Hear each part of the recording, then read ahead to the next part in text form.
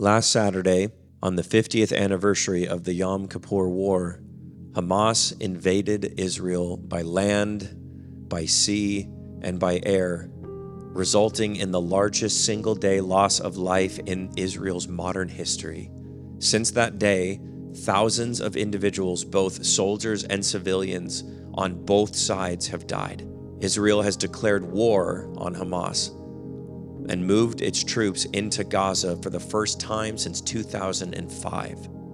And now, if you're anything like me, you're asking the question, as a Christian, as the global body of Christ, how do we respond? You might be encouraged by individuals to take sides.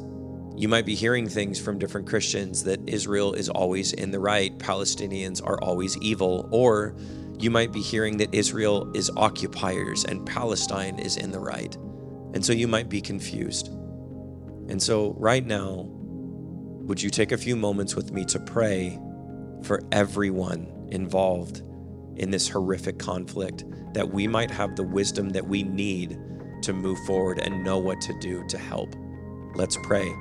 Father God, when I saw the news, my heart broke. I cannot imagine that level of devastation, because to me, the first thought that I had is that this isn't war. This is just truly barbaric and it is evil.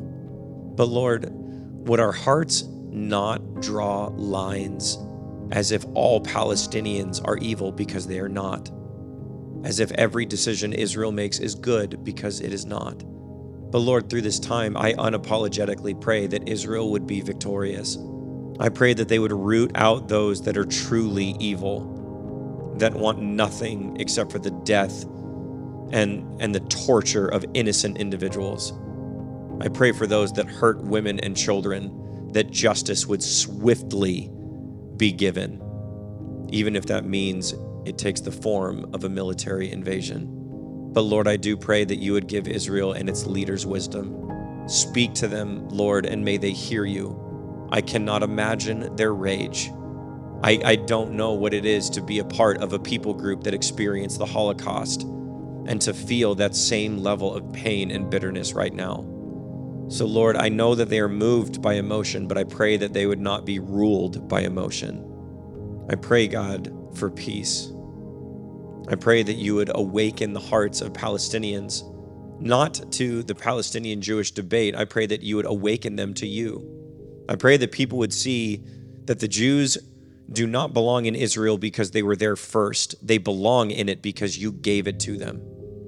I pray, God, that this would not be a political argument. I pray that it would be a truly biblical, divine argument, and that they would see you. Everyone would see you. I pray, God, as I've seen a small level of panic in the Christian community, God, that we would not lose our heads, that these wars and rumors of wars would serve only to be realizations of prophecy fulfilled, and that we would see these things and look up and know that our King is soon to return. I pray, God, that you would give us wisdom and know what to do. Help us know where to send our money. Help us know where to send our efforts. Help us know what to pray. Help us listen. I pray for all of those that are now prisoners, both Palestinian prisoners and also Israeli prisoners.